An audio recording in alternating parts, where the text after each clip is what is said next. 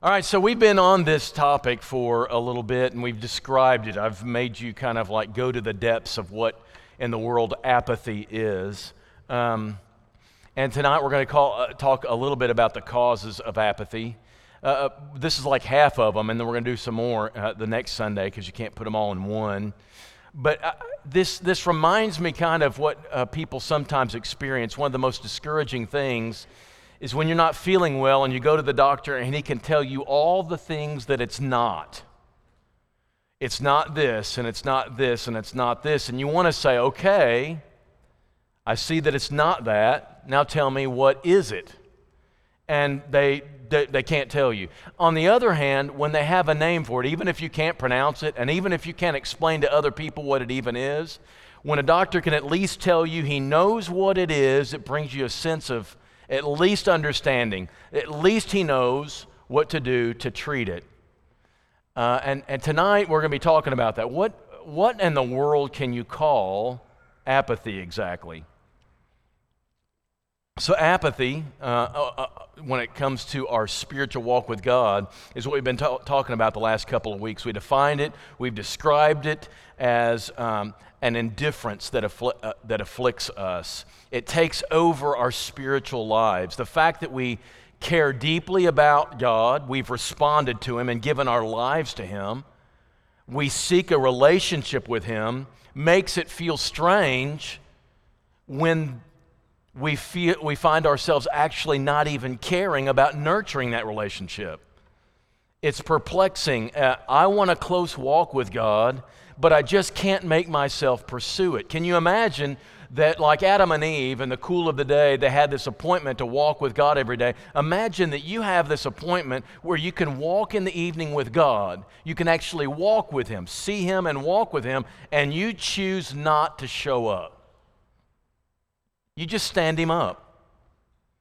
You choose not to. He makes Himself available to you, and you just don't care enough to show up. So this evening we're talking about what would cause a Christian, a person who claims to want to follow Jesus, a person who claims I want to live a life pleasing to Him, to suddenly kind of go, yeah, when it comes to having a walk with Him. There's all sorts of possible reasons Scripture gives, but also that you can look around. We're going to look at three of them, and here's the first one. First one is doubt. Doubt, this lack of certainty about things. Every Christian goes through seasons of doubt. Every believer has certain spots in their lives where there's this kind of pit of uncertainty. Some of us have a real big struggle with this, like, I'm just not sure God exists at all. That's a pretty big gap right there. That's a pretty big pit to have in your life. Some might say something like, I'm not sure that God came in the flesh in Jesus.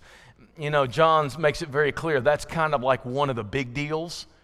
But if you struggle with God coming in the flesh, being a man, you're like, I just don't know how all that works. He's 100% God and 100% man. And you demand to understand that before you will fully believe, well, you're going to have a struggle with doubt. How does the Holy Spirit live in the believer? And if that's a real struggle for you, well, then your walk is going to have a limp. It may be something that you simply don't have enough information about that you're really curious about. I know a lot of people that will say to me, I really need to know what exactly happens the moment you die. I'm not sure. There's several things in Scripture about that. I'm not sure I can answer that for you. And if you have to have that, I don't know what to tell you. If you lack this enthusiasm for pursuing God because you have this one spot in your life where you're not certain, that's a difficulty. Doubt can make you weak in the knees. It can make you collapse, take the wind out of your sails. Your confidence is flagged. The author breaks this down into three things. This book I'm reading, I don't even know the guy's name. I can't pronounce it. But he says there's factual doubt. I historically have some questions about the Christian faith. Emotional doubt. I believe the Christian faith is right, but I can't get my feelings to follow suit. And so I have some emotional doubt. And then there's volitional doubt. I believe it, I fully feel convicted by it, but the thing is, I can't make myself actually do it. I have all these weird what ifs in my head. It makes sense, doesn't it, why doubt could be a blocker for your Christian life? Those areas where you're just not certain. Do you remember what the definition of faith is? Hebrews 11:1.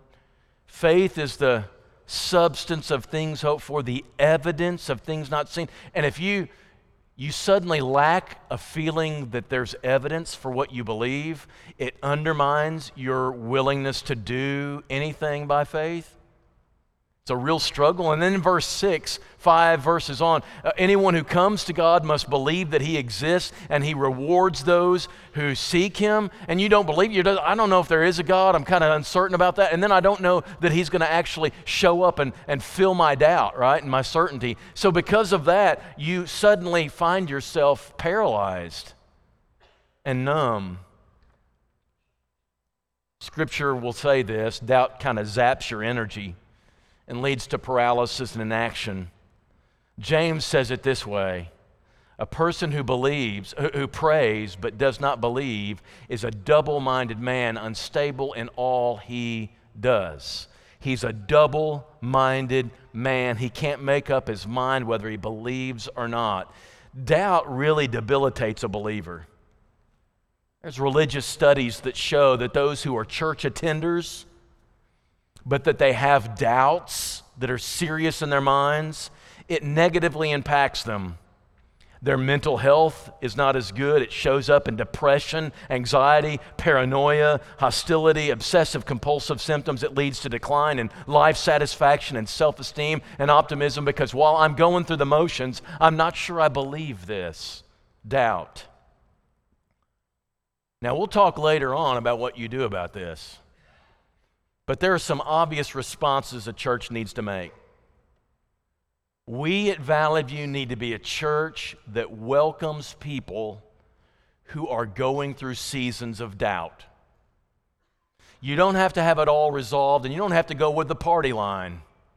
You can have serious struggles in your mind, intellectually, or in your will, or even in your emotions about whether this is all real or not. Don't have to get all that resolved, and you have to distance yourself from the church while you fix all that. It doesn't have to happen. We are going to preach the truth at this church, but if you are a person you're just not really sure about it, come anyway.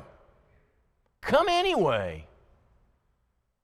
And if you're a member, you've been a member all your life, but suddenly you're overwhelmed with doubt about certain things, it's not the time to then distance yourself from the community of God. That's not what you do in those moments. Valley View will embrace you. This is not something where you better be sure or get out the door. It's not like that. You're safe here. But second, let me say this that I think, especially for junior high and high school, our classes need to ramp up their substantive content. Classes of devotional-like sermonettes and impromptu feel-good thoughts about this verse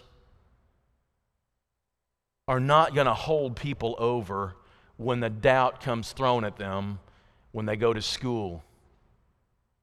They need substance. They need content. We already know that when they leave these doors, they will be inundated with doubting people and positions that will compromise what they've heard here. If we already know that, we better equip them to be able to think through some of these things. Now, I saw this post on Facebook the other day, and I decided I need to put that on here. I think, notice what Paul Washer here says.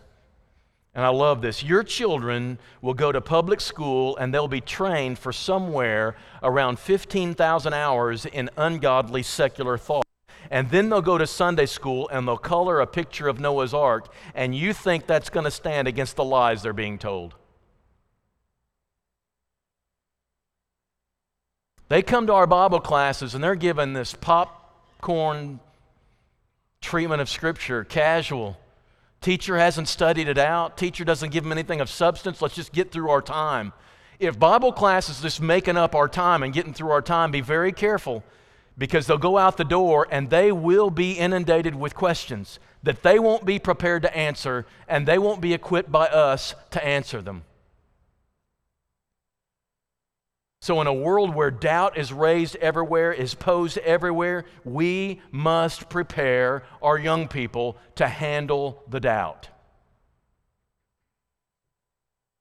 And we have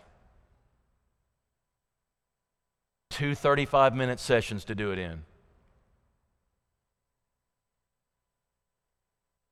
And a sermon.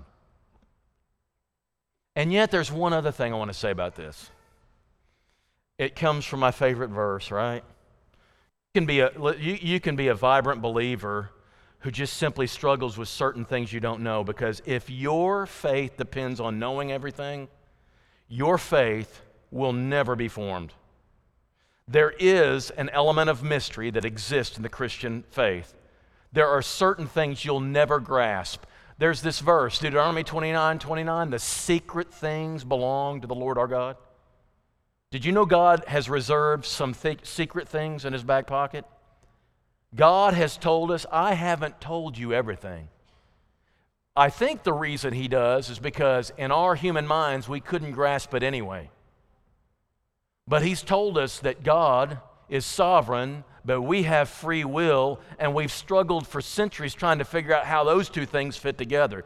And if you have to have a satisfactory, perfect answer for that before you believe, you will never have belief. So allow for a little doubt, allow for a little mystery, because the Christian life is going to be that way.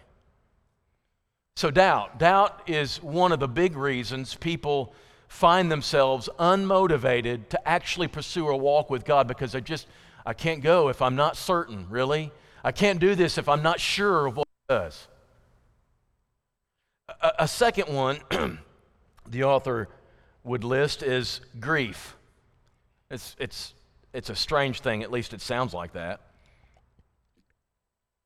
Any given moment, there are people in our assembly who are struggling with loss of some kind. We think the biggies, right? We pray for those who lose their loved ones, and that is a big loss. And those of you who've studied loss at all know that you go through this series of responses to that loss. But that's not the only losses there are. Freedom of mobility. Some people are not as mobile as they used to be, and they're lamenting that. A fear of the future, a dread of the unknown, a sense where we're not safe. And every time there's a school shooting or something out in our culture, we feel this sense of what we've always perceived as our safety is threatened, and we go through grief. Anxiety is a form of grief. The pandemic we recently went through brought on symptoms of grief that very few people consider to be grief. But consider this, the world for a time has changed big time, hasn't it? And you're going through that change. Normalcy was lost for a time. Economic toll that you were uncertain about is there. The gas prices, where's it going? The stuff in our culture right now, where's all this war stuff headed? The pandemic, all that stuff, the loss of connection, all of this brings on grief. And you say, well, what's the big deal about that? Well, grief, denial, anger, bargaining, depression, and acceptance. As you go through all that in every form of grief, you lose interest in some of the things that are very important to you. It's a weird thing. If you've ever watched someone go through grief, some of the normal things that used to matter so much suddenly don't seem to matter. It's a suspension of what you think is important. Here's how C.S. Lewis described it. His wife that he waited all his life to find, and as she dies, here's what he says: "No one ever told me about the laziness of grief." I hope this makes sense to you. If you've ever seen anybody go through loss, you know this is true. "Except at my job, where the machine seems to run as much as usual, I loathe the slightest effort. Not only writing, but even reading a letter is too much, even shaving." Have you ever seen anybody go through grief? The daily stuff of life becomes too much. they would have never let their lawn go away like that. They would have never let themselves go like that. But in the midst of grief, he says, even shaving, what does it matter now whether my cheek is rough or smooth? They say an unhappy man wants distraction, something to take him out of himself. But only as a dog-tired man wants an extra blanket on a cold night, he'd rather lie there shivering than get up and find one. That's how he describes grief. And apathy is a sign that grief hasn't run its course yet. So grief can suspend a person between two worlds, right? And causes him to suddenly disengage from everything that used to be important. And sometimes that grief is because God has been disappointing to you. You've lost a job and it's not how you would have ever thought God would have acted. Or you move to a different place and suddenly you're uprooted from your normal church and you don't know how to get engaged. All these losses start causing you numbness. I really think two Bible characters exhibit this. If you remember, after his denials, Peter had a hard time coming back. And even after the resurrection of Jesus, he still goes back to fishing. It's like he's disengaged. And what drove him for the last 3 years, suddenly he can't engage in anymore. But Jesus doesn't give up on him. He keeps coming back to him and says, feed my sheep, feed my sheep. You got work to do. I want to give you a job to do. And that's exactly what God does with Elijah. He wins on Mount Carmel, and you'd think he's invincible now, right? But then there's a threat that comes against him, and he's like, nothing's really changed. Everything goes on as it has before. And he goes into a cave and says, God, now I'm going to lay down and die. And God gives him a job to do. The Psalms are full of this kind of a struggle. Something bad's happened, something's shaken me, and I'm grieving through this. By the end of the psalm, they're back to their faith, but you've got to go through this period of just being overwhelmed. And I think that happens with a lot of people. And not just for obvious reasons. Grief. And there's a third one. You've got doubt, you've got grief, and you've got triviality. In our world, this is a big deal. I'm going to sing you a little bit of a line of an obnoxious song from an obnoxious movie. You ready? Everything is awesome. Everything is cool when you're part of a team. Everything is awesome when you're living out a dream, right? Everything's awesome. And in this song, the Lego Movie, no one should ever watch it. Because that will suddenly be an earworm for you and you'll be weeks getting rid of it. But in this song, he says, turn signals, awesome. Parking between the lines, awesome. Smiling back at me, awesome. Drinking overpriced coffee, awesome. He is so blind to some of this stuff is no big deal, but everything's awesome. Everything's awesome. Now, what difference does that make? If you're going to watch 24-hour news networks like some people do, if they're going to keep you watching, they need to blow every story completely out of proportion and make it something that you need to tune into. Every silly little thing. Sensationalize it so you'll stay tuned, because otherwise you'll go on a commercial. So every little dip in unemployment has to be radically blown up, and you blame the president, and you blame the Congress, and the world's coming down, and it's just terrible. This weather front's coming in. It's going to change everything, and your whole week is ruined. Everything is awesome. See, that's what it's like. And you lose touch from what's really significant in life. We can't discern the difference between something that is and something that is profound. We don't know the difference because it's all sold the same way. And suddenly our faculties for discerning what's important are so dulled that nothing is really remarkable. You watch debates today and they don't say anything. No one says anything. Because no one will listen to substance. You've got to give me a good soundbite, a good cutting remark on my opponent, and that's what gets the one-liner, right, in the news. There's nothing of content. Ellen DeGeneres makes fun of this, and here's what she says. Here's a newscaster. There were no survivors in that train accident. Oh, and next, the candy bar that helps you lose weight. Oh, still to come, there's an asteroid hurtling toward Earth. But first, where's the cheesiest pizza in town? Seriously? You're going to put all that together? Okay, and you're still asking, what's that got to do with anything? If everything is awesome,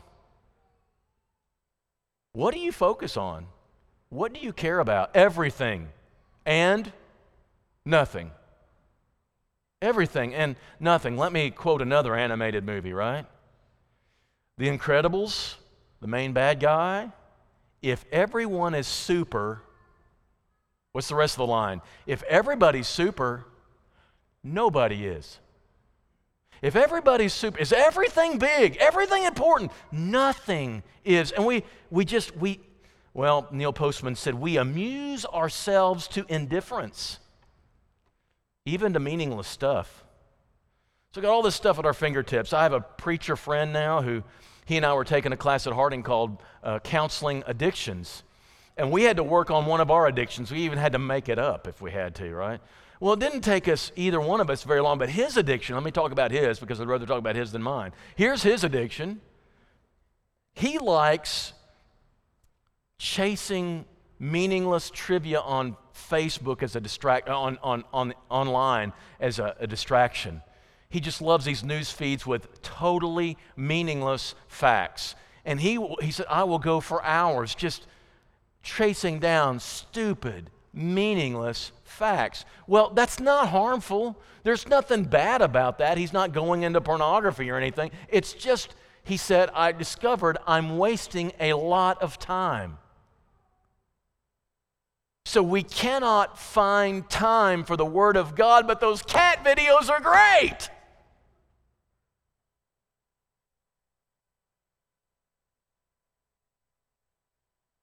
Friends tell us, you just got to check this out, and you watch it, and you spend 20 minutes watching it, and it's just, and I'm not, where's Matt? I'm not talking about the squirrel video. Squirrel video is legitimately amazing. But sometimes it's easy to lose our grip on what's important. Do you know what the gospel means? The word gospel? Really good news. I mean, legitimately awesome news. But when you pit it with a cat video, and everything is awesome, everything is cool when you're... We don't know what good news is. Seriously. You say that's overreaction to our culture. Is it? I don't think people know what's amazing. They don't know what good news really is. Because the gospel is not only about changing our past and lost to sin, but in empowering your present to be completely different and securing your future, all that. But it comes with a lifestyle reorientation. It changes everything. That's what awesome means. It changes everything. I love movies. Movies are great, but very few movies change everything. Very few. Very few pizzas I've eaten have reoriented my life to reality. No, not everything is awesome. But there are some things that are. Can we keep that priority? Can we rearrange our lives to make the awesome central? That's what we have to do. But in our world, it's very hard because in our world, everything is awesome. So how do you demonstrate that priority in your own life? Can you prove to your friends that the gospel is so awesome it rearranges your life? Or is it in there with everything else?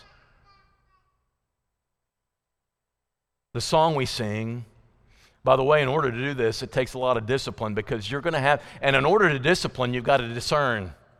It takes both of them. I've got to discern that while that's a cute cat video, there's something more important and truly awesome I need to tap into right now. So I'm discerning that should fit way down here at the bottom. And the gospel should be at the top. And once I discern, I've got to have the discipline to actually live that way.